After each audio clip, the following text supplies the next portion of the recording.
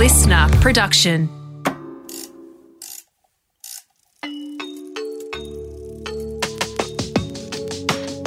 Created for expectant parents, new mums, new grandparents, or women thinking about becoming pregnant.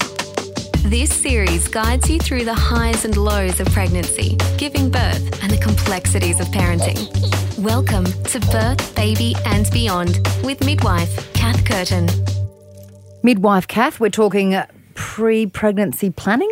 Yes, fantastic. And we have Sue here with us again, Dr. Sue. Dr. Sue Hiscock, behind the curtain with Kath.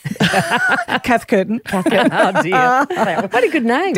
Yeah, that's right. Pre-pregnancy planning, and what are we talking about? Well, it's about talking about some planning for women who haven't had a baby or who are obviously wanting to or trying.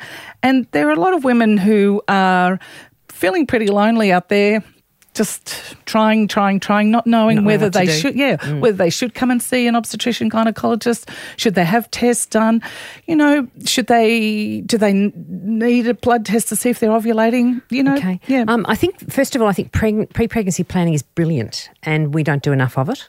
I think there are things, people come to see me when they're pregnant and they don't know about the screening tests that are available that you can do before you have a baby. And there are things that, for example, we should do a blood test. You should do a blood test before you are pregnant to check your immunities. Are you immune to rubella? Are you immune to chickenpox? Do you have thalassemia? Do you need a measles vaccination? What's your blood group? And if your blood group's a negative blood group, we need to check your partner's blood group. So a blood test to check all those, because if, for example, you're not immune to chickenpox, you need to be vaccinated and wait 3 months before you try. Rubella, if you're not immune to rubella, you need to be vaccinated and wait at least a month or at least a cycle before you try.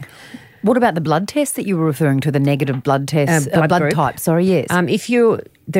Women have different, people have different blood groups. There are A, B or O, and there's also positive or negative. And you can, if it's positive, it's the presence of an antibody that sits on the outside of the red blood cells. So where people either have this antibody or they don't have this antibody. If you don't have this antibody, you have what's called a negative blood group. If you have a negative blood group and you're female and you're pregnant, it can have impacts on the baby, because if your partner has a positive blood group, which the baby will have either positive or negative blood group, if your mother is negative, or as the pregnant woman is negative and the baby is positive, it means that the baby has the blood type that's different to your own, and baby's blood can leach through to the mother's blood group and the mother can get antibodies to it.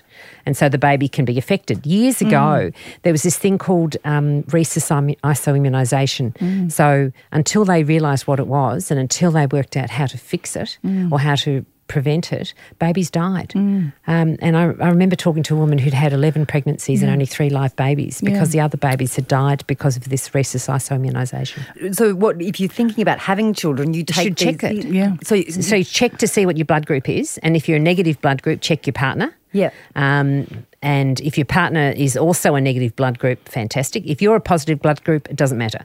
If you're a negative blood group and your partner's a positive blood group, it means that when you're pregnant, you need to have a couple of regular injections of a thing called anti-D, which is made from the plasma of amazing women who turn up every few months, weeks, and have blood taken out of, or plasma taken from their blood, to give women injections to stop them making these antibodies. Well, that's something. So if you can actually go and give blood and help out. Oh, if these women have been giving, you give blood, absolutely. Yeah. These women who have blood taken are amazing women who actually got rhesus isoimmunisation when they were younger, and they were the women that lost babies that turn up at a regular basis to give plasma to make sure that women of our age don't have to go through what they went through.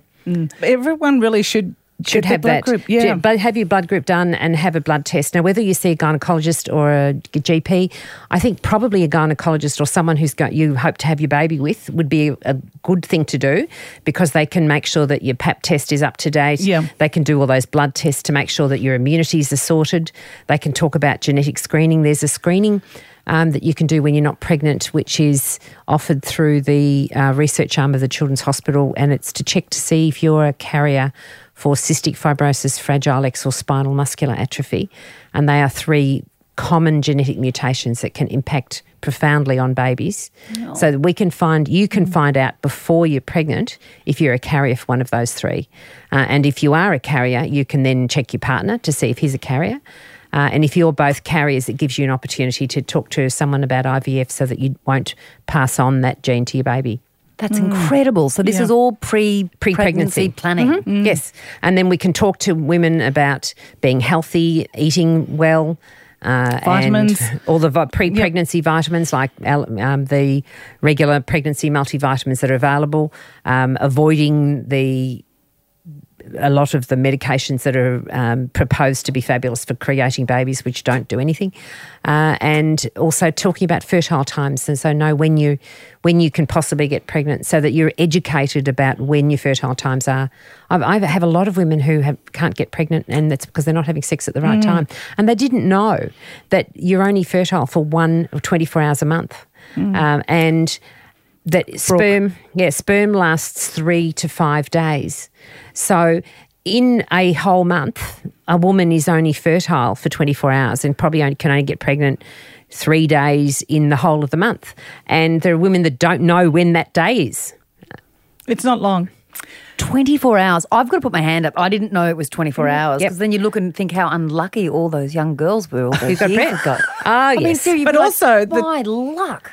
I know, and the other thing it's fascinating. You have women that will say, "Well, I'm having sex, having sex once a month. Why aren't I pregnant?" Well, it's just not that time. It's not time of the month. And the other thing that's fascinating is if you're in your 20s and you decided you want to try and get pregnant, if you have sex with your partner on the day that you ovulate and everything is fine, your pregnancy rate, your success rate is something like between 20 and 25% each month.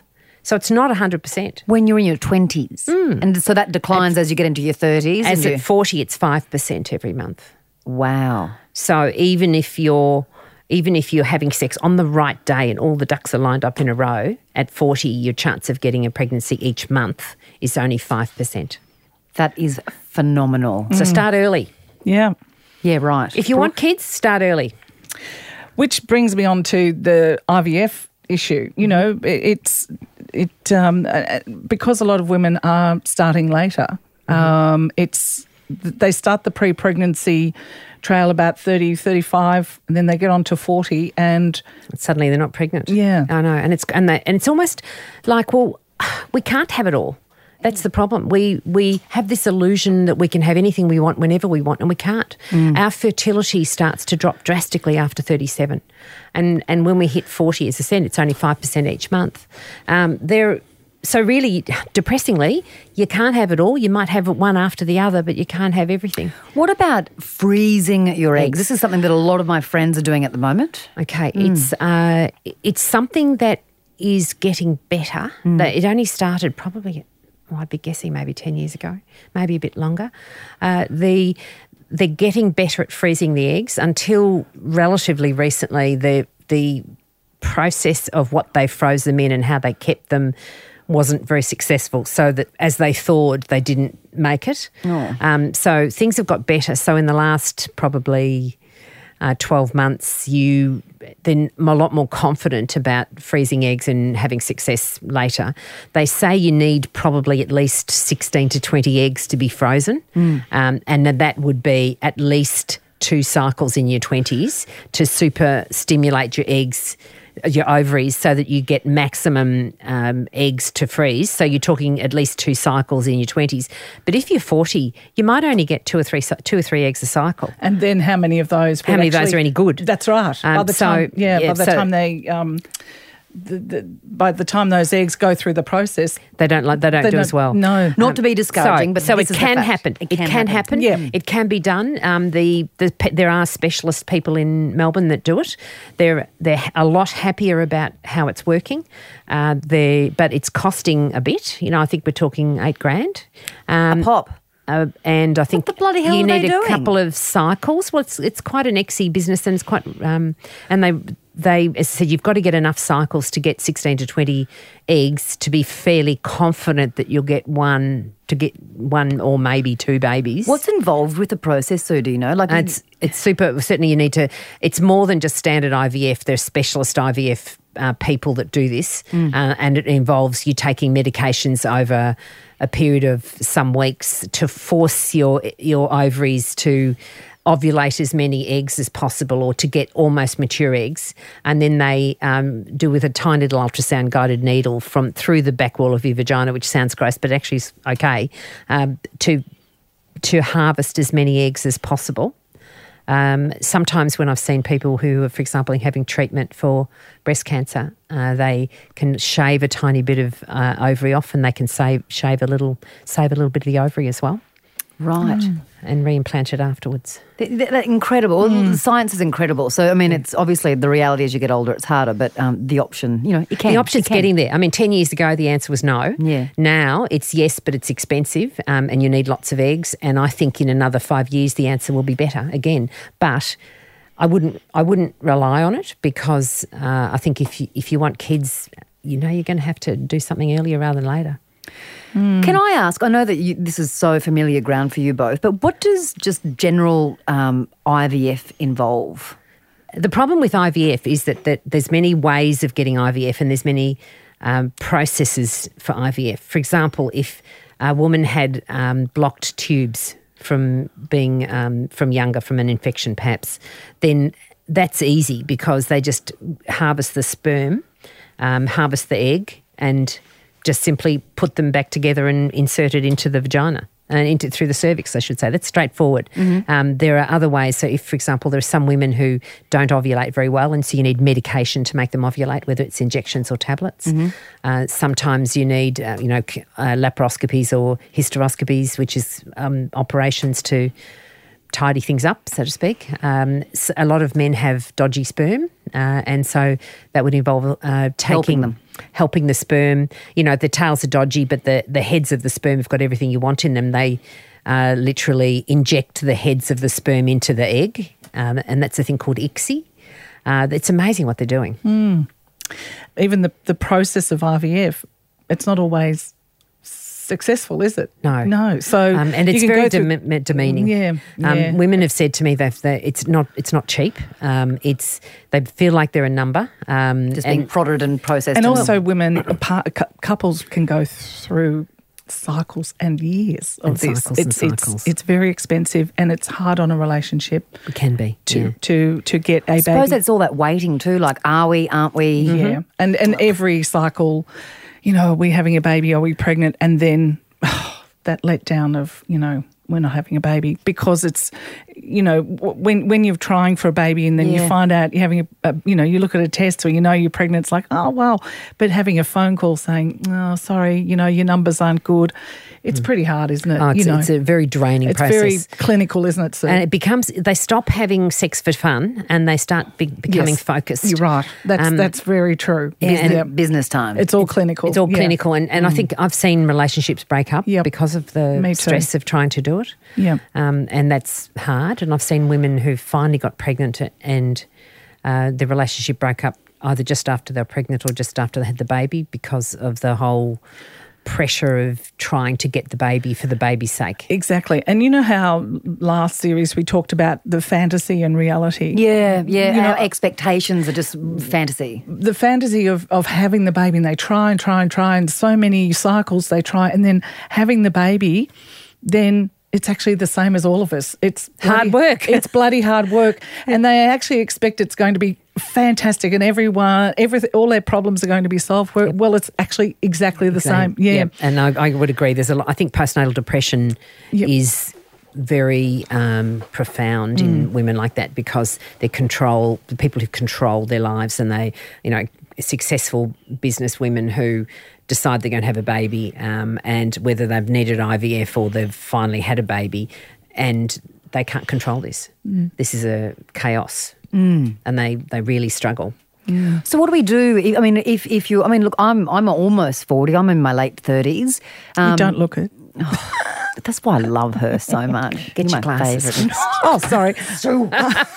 But so if what's the first step? I'm thinking about having children, which I'm not. You'll freak my family out. But you're thinking you'd like to have children. You go to your GP. You go to your gynecologist. That's the first step. You have your blood tests. I would go to a gynecologist. If you were close to 40, I'd say go to a gynecologist.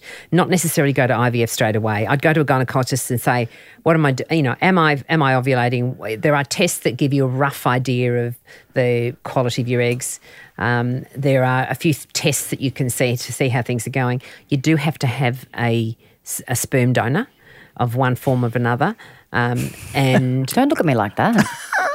No, I'm just saying. Asking the question. Kath, make it stop. For example, I wouldn't necessarily go to IVF because people go to IVF, and I've asked them why they went, and they said, because I tried for 6 months, I couldn't get pregnant, so the GP referred me to IVF. Yeah, well, if you go to IVF, I tell people it's like going to, I had one woman who's quite angry at me because the IVF, not at me, but angry at the fact that she'd been to IVF and she was given IVF. And I said, well, if you walk into a butcher shop, they kind of, the expectation is that they're going to sell you meat. Yeah. And so if you go to IVF, the expectation is that they're going to sell you IVF, and that the reason you've gone to them is that you want that. And a lot of women don't get the fact that a lot of them don't need IVF. They just need time, education. They need education so they know where their fertile times are, and they need time. If they know that it only, you've only got a 20% chance each month of getting pregnant, it might take a year. That's why start early. If you're young and fabulous and fertile and it's not kind of happening for you, like what is that a common thing, or Yes. it is? Yes. What's how common, and what are the reasons? Look, I don't know the percentages, but I see a lot of women who literally they've been trying for 6 or 12 months and they're not pregnant, and they're getting more and more distressed about it. And I think being referred to a gynecologist or an obstetrician is a good start, so that simply education, just going through when their fertile times are, just making sure that they're ovulating, making sure that the husband's sperm count or partner's sperm count is good, making simple basic things like that. I would say probably about a third of the people who come to see me just get pregnant with education. And geez, it's a lot cheaper than IVF. Absolutely. And understanding your body. Yep. Temperature rising, Mucus. when you're feeling sort of more like sex, there's times that Your body gives you the signs. Yeah, No, that's right. I don't know that it does. It gives you mucus, but I don't know that it actually gives you most women don't necessarily, it may be different for different women. But, Okay. most we'll women talk don't about that notice. outside. They don't know. They don't notice when they're ovulating. Maybe they're too busy. And some women get a bit of pain so that they avoid sex because they've got twingy pain on one side or the other, which is actually showing that they've ovulated. Yeah, that's right. They don't notice their mucus changes, so they don't notice their body changes, and so that they miss that kind of 24-hour window. Okay, so is there a formula to work out your 24-hour window? If you're at home now, can we just sit down? There's lots of ways. First of all, there's a few good apps that you can download that document when your fertile time, document when your period is, so that if you start tracking how long your cycles are, so from first day to first day of each of your periods, if you look at working out your dates, you will be fertile 14 days before your period. Now, if you have regular 28-day cycles, and boy, that happens once, then it's day 14. But if your cycles range from 28 to 32, then you're going to be fertile somewhere between day 14 and day 18. So if the more information you have about your own body, the better. There's this great book called The Billings Method, which is a fantastic... I'm having flashbacks. So what do they used to call it? The withdrawal method or something? No. That's the way to get you pregnant when you think you're having a contraception. Sorry. It's called the ovulation method. Yeah, no, it's a fantastic book written by the Dr. Billings, Dr. John and Evelyn Billings. Yeah. They, in fact, were living in Melbourne, and I went to school with one of their daughters. They were amazingly... I did the training many years ago. Yeah, it's fantastic. Couple or brothers? sisters? Husband, wife. Husband, wife. Yep. They designed this fantastic, or realised this system that you were able to work out when you were ovulating based on mucus changes. The mucus sort of starts to get wetter as you head towards your day of ovulation. You can actually, they describe changes in your mucus, and the day that you have maximum, which is at 24 hours, is you actually release this mucus that's like egg white. And sticky and egg white, and you can see it. Some people can't see it easily, and other people it's very obvious. And then the day after you ovulate, your mucus changes completely and stays the same until you get your period. So if you track the mucus changes, it was originally designed for contraception in third world countries because they couldn't afford, they have their 9th child and they couldn't afford contraception. So it was, as Catholics, they were trying to give them something they called a natural method of family planning. But in one of the chapters, it talks about how to do it in reverse so that to get pregnant. And so by tracking your mucus, you can see that maximum day, and other women get other symptoms like twingy pain, or they might get a bit of bloody stained mucus, or they might get breast changes, or they might get, I've had a woman with urinary frequency the day they ovulate, so that you can learn changes to your body. And the day that you ovulate is also there's a method called the temperature method, which talks about your progesterone in the first half of your cycle is low, and the day you ovulate, your progesterone starts to increase, and it actually increases your body temperature by about 1 degree. Do you feel it? Yeah. You can. And for some women, if you talk to a lot of women and they say, I'm really, really, really cold. You know those days when you feel really cold? I say to them, are you getting your period? They go, actually, yes, I'm getting my period. Just prior to your period, your body temperature drops. Your progesterone drops. Yeah, your progesterone drops and your body temperature drops. So it's actually knowing and understanding what your body is, how your body changes through the month. And it's really tuning into your body and seeing how your mucus changes, how your body temperature changes. Goes up. How you actually, even your sexual desire changes during the month. All these signs, I mean, you two are just like rattling them off like this happens and this happens. If you were wanting to kind of look at more information, do you go online or do you just get an app? Go online, that's dodgy. Go and talk. The thing I would say about the apps is that I read this great study that looked at all of the apps that were predictive of fertile times, and 77% of them were accurate, which means 23% of them were dodgy.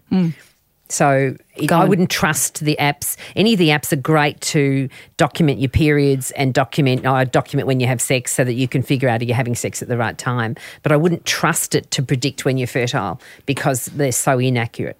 24 hours, go and see a gynecologist, get a bit of a heads up. Bit of heads up. This pre-pregnancy planning's complex. And just as Sue said, I thought it was a couple of vodkas in it. And yeah, there's that as well.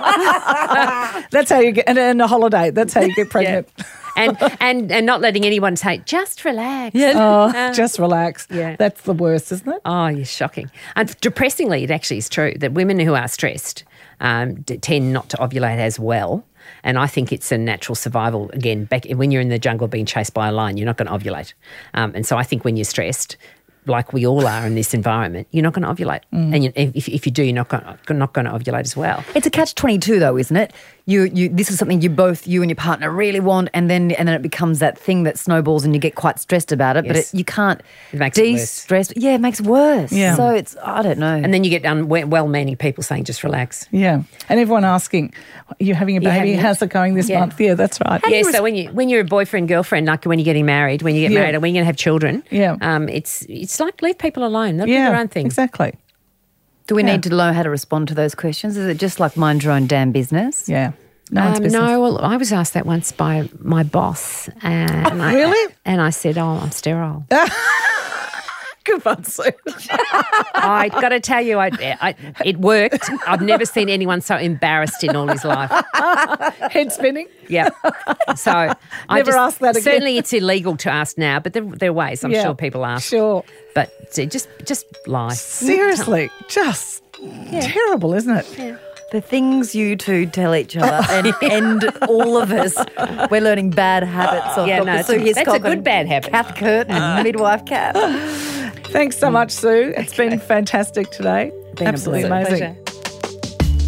This has been Birth, Baby and Beyond with midwife Kath Curtin. Executive producer is Brooke Carrigan. Audio production by Darcy Thompson and music by Matt Nikolic. Listener.